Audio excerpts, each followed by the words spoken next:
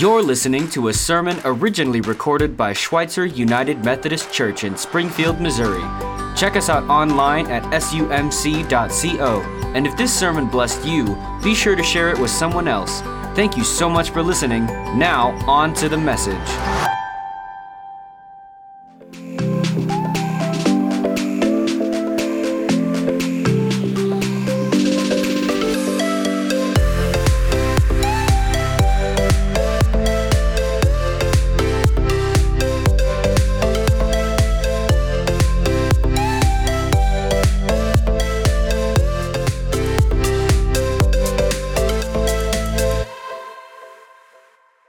Well, friends, welcome this morning. My name is Spencer, and I'm the pastor here. If you have your Bibles, we're going to be reading from Proverbs chapter 3 today. I encourage you to follow along with us as we work through this. We're in part 2 of a series called Enough, and we're exploring contentment and how do we grow in contentment, and what does this look like as followers of Jesus to grow into contentment, because really there's kind of 2 approaches you can take to being more content in your life. One is just to get a lot more.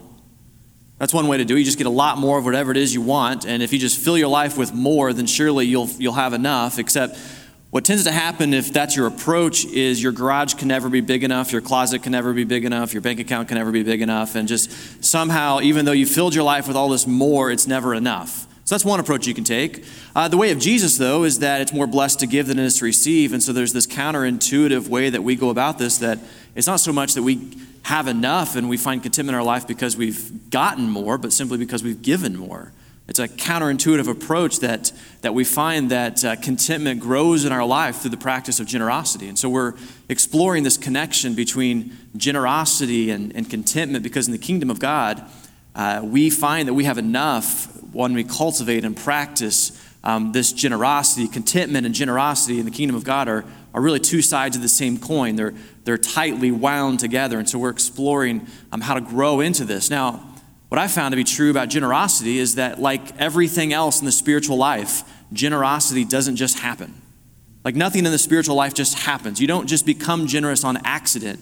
It takes something that is cultivated and grows within us. It's a spiritual practice that we develop. And so we're looking at what does this take within us? How do we cultivate this within us? Because as we cultivate more generosity within us, we're going to find that we actually have enough in life, and we have a much deeper sense of contentment as we grow that. And so what we're going to do through this series is get practical about how to do this. I don't want to offer you just good ideas. I want to offer you some tools to use in your life that can help you grow into this and develop and cultivate this deeper and deeper in your life. We've got 2 things for you coming up. First of all, the church has put together a resource for you that you can use, some tools that you can use to cultivate and think about generosity in your life. The first thing here is a website that we've developed. You can find that in enough.sumc.co, some tips, some practical approaches to generosity that you can use in your life. You can find that on that website. The second thing is that over the next couple weeks, you're going to receive at your house a commitment card, a pledge card. And the purpose of this commitment card is that this is a way that you can practically live into and think through the question, what does God want me to do? It's a practical way for you to put pen to paper and to say to the Lord, what is your will for me? How do I live into this, and how do I cultivate this? And so we'll be talking more about that over the next couple weeks, but I'll offer you these very practical things. Today, as we work through our message today, we're going to get very practical as well. I don't want to offer you just good ideas. I want to offer you some tools, some things that I've used in my life that have been helpful for me, and I think they'll be helpful for you. And so today I want to offer you the best advice I've ever received on cultivating generosity. I think it's incredibly helpful, and I want to offer that to you.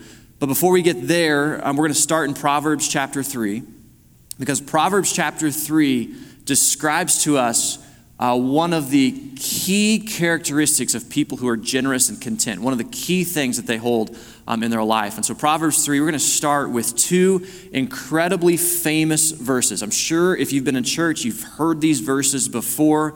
Many of you can probably just say them because they're just so famous. But Proverbs chapter 3, we're going to start in verse 5 and read 5 and 6, and then we're going to read a little bit more just as we keep going here. But here's how it goes. Proverbs 3, 5 and 6.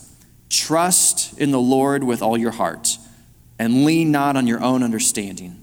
In all your ways, submit to him, and he will make your paths straight. Famous, famous, famous verses that we have here. These are some of my favorite verses in the Bible. Probably some of the first verses I ever memorized from the scripture. Just such famous, famous verses. You see them all over the place if you have been in church. And what we tend to do when we read these two verses is we pick these two verses up out of the Proverbs, and we look at those two verses and we memorize them, and we don't realize that this is part of one whole thought that's being read here. And so what we're going to do this morning is, don't close your Bibles yet, put your thumb there, because we're going to come back to this in a few moments, because I want to show you what the context of those two famous verses are, because Proverbs 3 verses 1 through 10 are one thought component, one thought. And I want to read to you how it keeps going with the thought in the context of this in just a moment. Because Proverbs chapter 3, these very, very famous verses are really about one specific way that we trust in the Lord. But before we get there, I want to talk about this phrase that starts it all off. Proverbs 3 just said, trust in the Lord, right? Trust in the Lord with all your heart, lean not on your own understanding, trust in the Lord. There's a temptation when you hear a phrase like trust in the Lord to think it's one of those things that Christians say that doesn't mean anything. You've heard things like this, like, sometimes Christians say things, they're like pie in the sky, spiritual statements, and you're not really sure what to do with something like that. Like we say, just leave your troubles at the door. But what does that mean, to leave your troubles at the door? Like, I don't know how to do that. I don't know how to separate that in my life from that. Or Christians say, what's one of my favorite ones? Just let go and let God. I don't know how to do that. I don't know what that looks like. Like it's kind of a frustrating thing when people say things. Or you might hear, here's another one of my favorites. Live each day to the fullest.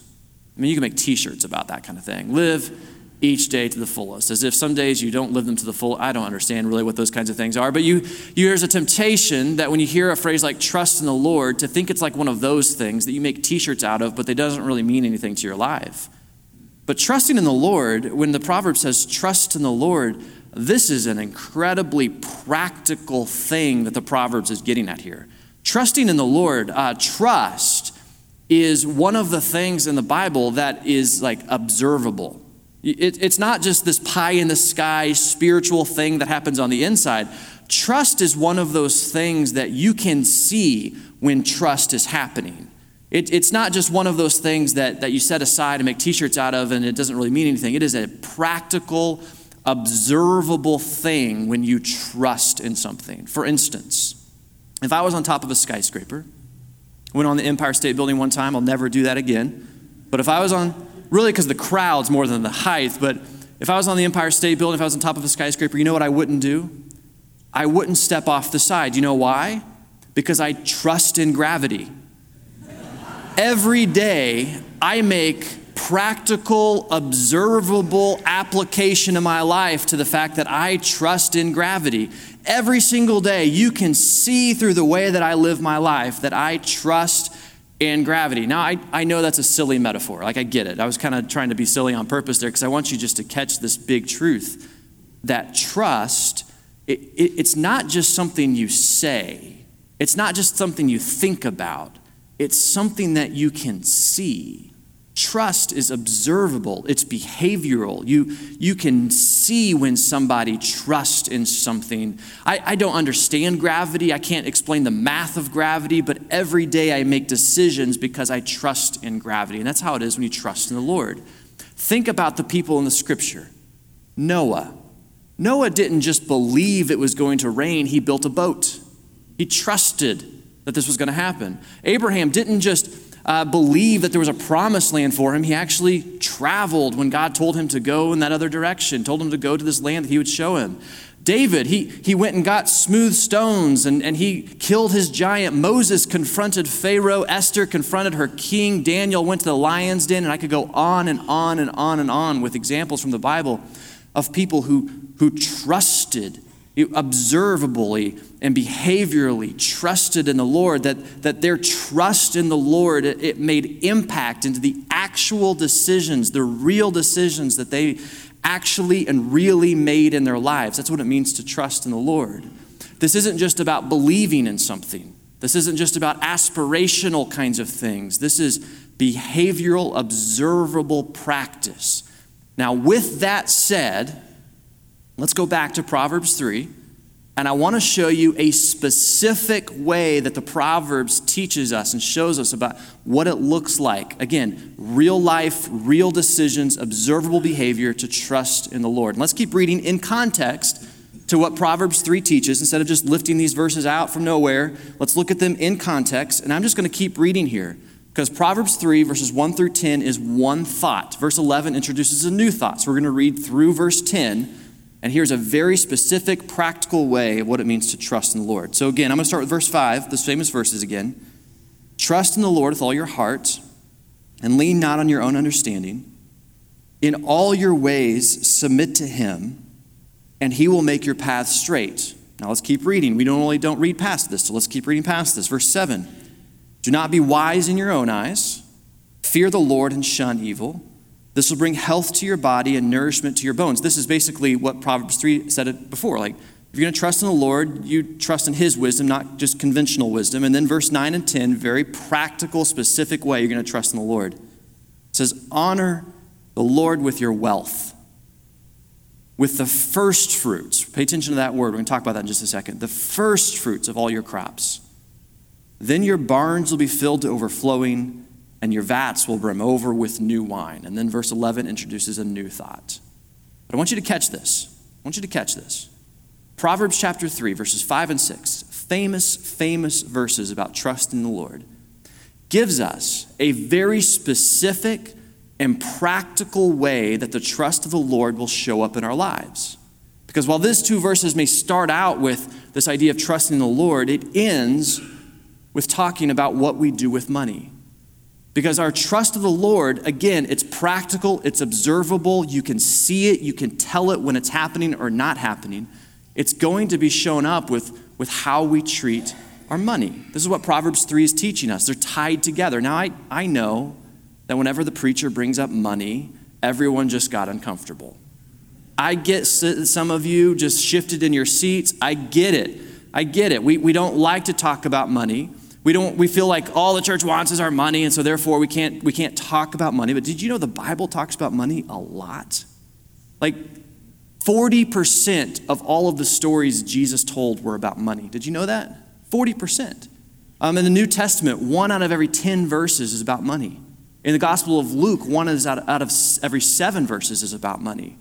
And so if Jesus talked about money like 40% of the time, and if I wanted to preach like Jesus, we could be preaching about money 40% of the time, and we're not doing that often. So we're just doing it a few times, so it's okay. But I get it. We get uncomfortable, but the truth of the matter is that how we deal with our money, and this is why the Bible talks about this, is going to be related and connected to how we trust in the Lord. The reason why the Bible talks so much about money is because money is a big part of our life. And money is one of the things that causes more people stress and anxiety than anything else. And so, of course, the Bible has things to say about how we deal with money and interact with money because it's such an important part of our lives and who we are and the stress and anxiety we feel about ourselves. And so, of course, the Bible has much to say. And so if we look at Proverbs 3 and just really focus in on Proverbs 3, I want you to see a specific thing that the Bible brings up about how to think about money. Because what it says is to trust in the Lord, and then it draws this straight line to a specific way that your trust in the Lord is going to be shown with how you deal with money. And that the specific thing is called here in Proverbs chapter 3, the first fruits. The first fruits. That's what the Bible says here. Honor the Lord with your wealth, the first fruits of all your crops. And so let's talk about that for just a few moments here, the first fruits idea. In the Bible, because this is a technical thing, so I want to understand the technical thing. So in the Bible, there is this consistent teaching that everything you have in your life is actually from the Lord. God has given you everything that you have. There's not anything you have that God didn't give you. This is why we call ourselves stewards or managers, because we recognize that everything we have is from the Lord. And the Lord says, because everything is from him, that we are to take some of what he has given us and to give back to the work that he is doing. And so biblically speaking, we're called to give 10% of that back to the Lord. And the biblical word for that 10% is what? Tithe, right? Tithe. 10% is back to the Lord. But what's interesting about the tithe is that when the Lord calls us to give 10% back to him, it's not any 10% that comes back to him. It's a specific 10% that comes back to him. And the specific 10% is the first 10%, not the last 10%. And this is what we call the first fruits. That from the first fruit of what you have, you take that 10% and give it back to the Lord. Now imagine you lived 3,000 years ago when this proverb was written. Probably you're some sort of farmer, because everyone, even if you worked in the market, was some sort of farmer. In those days, there's no such thing as a savings account. There's no real currency or money. There's no real pension. There's no 401ks. There's no IRAs. There's none of the security. There's no insurance that we might have. And you're a farmer in those days. You're raising crops, maybe sheep or goats. And the Lord calls you to take 10% of whatever it is you're raising, the first 10% of whatever it is you're raising, and to bring that to the Lord for the Lord's work. How would you feel about that? Probably pretty terrible, because that's frightening, that you're going to take 10%, the first 10% of whatever it is I'm raising, and to bring that back to the Lord. This to take 10% before I know what's going to happen to the next 90%. That's terrifying. And what would happen probably, I don't know, I didn't live 3,000 years ago, but I'm assuming maybe what would happen is that if you were called to do this, there would be a question that would start to emerge in your brain every time you were to bring this 10% of whatever it is you're supposed to bring, the first 10% of your crop. And I would imagine that every time you're called to bring that offering, you would start asking a question. It's a simple question, but it's also one of those questions that just kills faith. 2 words, you just start asking this question. Well, what if? What if in the next 90% that I'm raising of the sheep or the goats or the crops, what if there's a flood and my 90% goes away? Or 30% of that 90% goes away? What if some of my sheep get stolen and I've already taken 10% to the Lord? What if? What if there's a drought? What if something bad happens? That's the question about what if. Anytime you start to trust in the Lord with whatever it is you're trusting in Him with, there's going to be a moment where it's terrifying. That's the nature of trust, by the way. Anytime you're going to trust in the Lord, it's going to be scary. And what's going to happen is this question is going to start to emerge in your mind. Well, what if?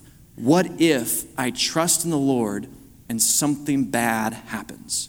What if I take a step and I trust because it's going to be observable and practical and it's going to be seen? So what if I trust in the Lord and in my act of trusting, the Lord doesn't come through for me? What if? And every time you start to trust in the Lord, it doesn't matter what you're going to trust in the Lord about, but every time you trust in the Lord, you're going to ask yourself that question, what if? And when you start asking yourself that question, what if, your faith begins to dwindle and your trust begins to dwindle because you start to dwell on all of the things that might not go right. And it doesn't matter what you're trusting the Lord about.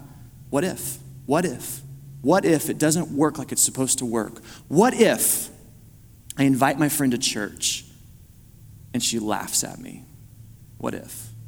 What if I volunteer in the youth ministry and a 16-year-old kid asks me a question that I don't know the answer to? What if?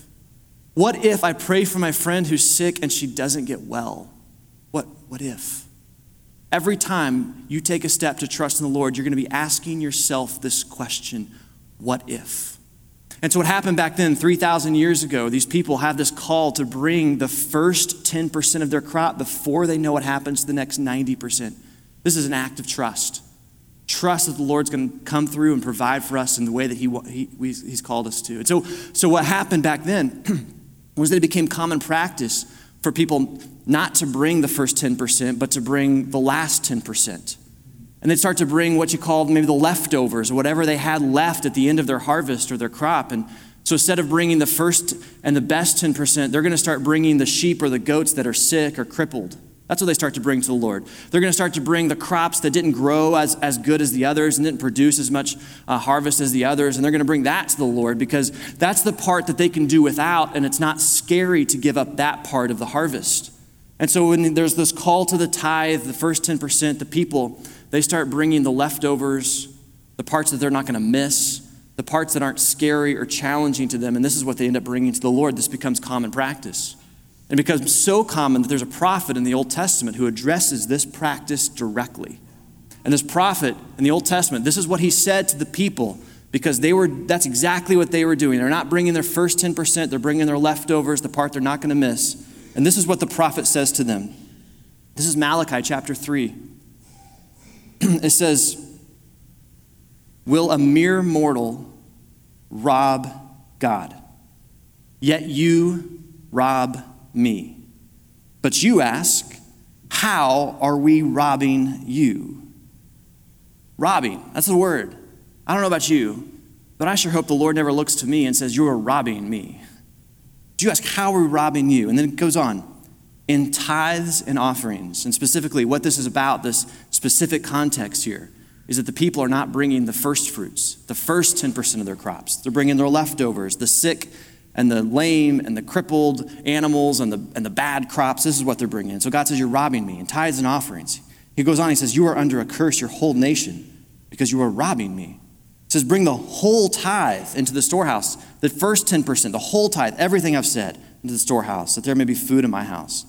Test me in this, says the Lord Almighty, and see if I will not open up the floodgates of heaven and pour out so much blessing there will not be room enough to store. He's like, just try me on this one. Trust me, try me on this one. I'll come through for you. He goes on and says, I will prevent pests from devouring your crops, and the vines in your fields will not drop their fruit before it's ripe, says the Lord Almighty. Then all the nations will call you blessed, for yours will be a delightful land, says the Lord Almighty. There's this practice that the people are having, that they're not bringing the first fruits, the part that takes trust. Instead, they're bringing their leftovers. And the Lord, when he sees this, he just says, you're robbing me of what I've called you to bring. Now, here's kind of an obvious question. Why do you think the people are doing that? Why do you think they're bringing the leftovers instead of the first fruits? And there's probably all kinds of ways to answer that, but probably at the baseline, don't you think it kind of just boils down to this? That they're afraid? They're afraid. Because what if it doesn't go the way that it's supposed to go? What if something bad happens? What if I need that 10%? What if? This is the question that begins to emerge. And so you see, the reason why generosity is so important to contentment, and the reason why these things are tied together, is because there is a fundamental truth about generosity that you have to grasp, and it's this. It's this. Generosity, friends, generosity, it is rooted in trust. Generosity, it is rooted in trust. Generosity is rooted in trust. You will not be able to live into generosity without trusting in the Lord. They work together. In the same way that trust is observable, it is behavioral. You can point to it and see it, and you can see when it's happening. You will be able to look at your financial life and be able to determine, do I trust in the Lord with my financial life? That's really the question that's being asked in Proverbs chapter 3 is do I trust in the Lord with this part of my life? Because generosity is going to be the kind of life where my life has to change because I'm trusting that the Lord is going to provide for me. So think about generosity like this. I want two scenarios here for you to think about generosity. Here's the first. Imagine that you go to lunch with your friend, and you both share, a sandwich together, and you have lunch. And when the check comes, your friend picks up the check. And you say, thank you. And you might say something like this: you're so generous. Thank you. Well, that's one scenario, and that's probably how a lot of us might think about generosity. But here's another scenario. Imagine that you and your friend go to lunch. And this time over lunch, you order whatever, a sandwich, and your friend doesn't order anything. And you think that's kind of strange. Maybe there's something going on. They just don't order anything. And you eat your lunch in front of them, and you talk the whole time. And at the end of lunch, your friend reaches for the check. And you're like, no, you can't pay for this. I'm the one who ate. You didn't even eat. And your friend goes, no, I didn't eat because I wanted to be able to afford you lunch. Now, which one of those is really generosity? It's the kind where my life has been impacted. It's the kind where I've had to make significant changes or difference to my life because I've made a choice about how it is I'm going to spend my money and how it is what I'm going to do with this. This is the kind of generosity that is the first fruit kind of generosity, where my life has actually had to be impacted and changed because I've trusted in the Lord. It's not just that I'm able to give out of the leftovers of my life, just the easy thing, the part that doesn't impact me at all, like maybe if I buy my friend lunch and I also get to, it's when my life actually begins to make different choices in my real life, in the real way that I live, this is when generosity begins to bloom, because this is when trust begins to take hold. The great C.S. Lewis, in Mere Christianity, one of the best books Christians need to read, Mere Christianity, he taught about the practice of generosity. And he taught about it like this. Like, generosity for Christians is what happens when our lives begin to make different kind of choices because we've chosen to give. Here's how C.S. Lewis says this. He says, I do not believe one can settle how much we ought to give. He goes on and says, I am afraid the only safe rule is to give more than we can spare. In other words, if our expenditure on comforts, luxuries, amusements, etc., is up to the standard common among those with the same income as our own, we are probably giving away too little. If our charities, he goes on, if our charities do not at all pinch or hamper us, I should say they're too small. There ought to be things we should like to do and cannot do because our charitable expenditure excludes them. That last sentence, I've lived with this quote for years, and that last sentence always grabs my attention because it makes me wonder and ask myself every time I read it, does this describe me? Is my life demonstrating that I trust in the Lord with my finances because I'm actually making choices in my life that cause me to live differently than I would have otherwise? That's the idea of trust, that my life actually has to be lived differently because I'm giving away so much that I have to live in a new kind of way. And so this morning, as we work our way through this, I want to ask you to consider, what does your financial life tell you about how you trust in the Lord? And I'm not asking you, are you giving away X number of dollars? I'm saying, does your generosity indicate somebody who is trusting God with the resources that they've been given? And so to grow this muscle a little bit, I want to give you some really practical advice that my wife and I have lived in for the last, 20 years or so. And it's practical thing that we've lived our whole married life. We've lived into this, and I just want to offer it to you. And this is a formula to figure out how much the Lord is calling you to give away. And this is not a formula that just says 10%, that's it. No, but rather it's a formula to help you discover, what does it mean for me to trust God with this? So here's how the formula goes. You need to discover for yourself, what's a comfortable amount for you to give away? What's an amount that if you were to give it away to church or to charity would not be something that bothers you or not be something that really you have to change much about your life? Well, that amount right there that you come up with, that's your leftover. That's your sick sheep or your goats that you don't need anymore. It's your crops that didn't grow very much. It's not going to challenge you or be hard at all. It's just your leftovers. And so what you want to do is you want to find that amount, and then you want to think about what is that as a percent in your life, because the Bible always teaches about money in percent. And that amount is going to be different for everybody depending on your financial situation. It's going to be dependent on your spiritual maturity. And what you want to do is take that amount and then go 1 or 2% more. And the reason for that 1 or 2% more is because this is the muscle of trust. That when I get into an uncomfortable situation, I'm trusting the Lord in this. And that's where we begin to grow. You see, the question about generosity is not the question of, have I met 10%? The question of generosity is, am I trusting God with my money? Am I trusting God with this part of my life? And this is why my wife and I, even though we tithe, we still ask this question every year, because we want to be thinking, are we trusting the Lord with what he's given us and what he's called us to do? We don't want to give over our leftovers. We want to give out of this sense of trust. And so this morning, let me just close with this. As you begin to trust the Lord more with your finances, what you're going to find is that your level of contentment is going to rise. These two things are directly tied together. And the less you trust God with your finances, the more you're going to want more and more and more and more to consume in your life. The key is how these things work together. And so this morning, a simple question for you as we work through this: if trust is observable, if you can see it, and it's behavioral, what does your financial life say about how you trust in the Lord? Let's pray. And so, Lord, this morning, we give you thanks that you are trustworthy. We can take every part of our life and put it in your hands. And instead of that saying, what if this or that happens, we can say instead, I trust you. This is what you call us to do. This is how you call us to live. This is what you call us to be. And so, Lord, we want to take all of our life, including our financial life, and put it in your hands.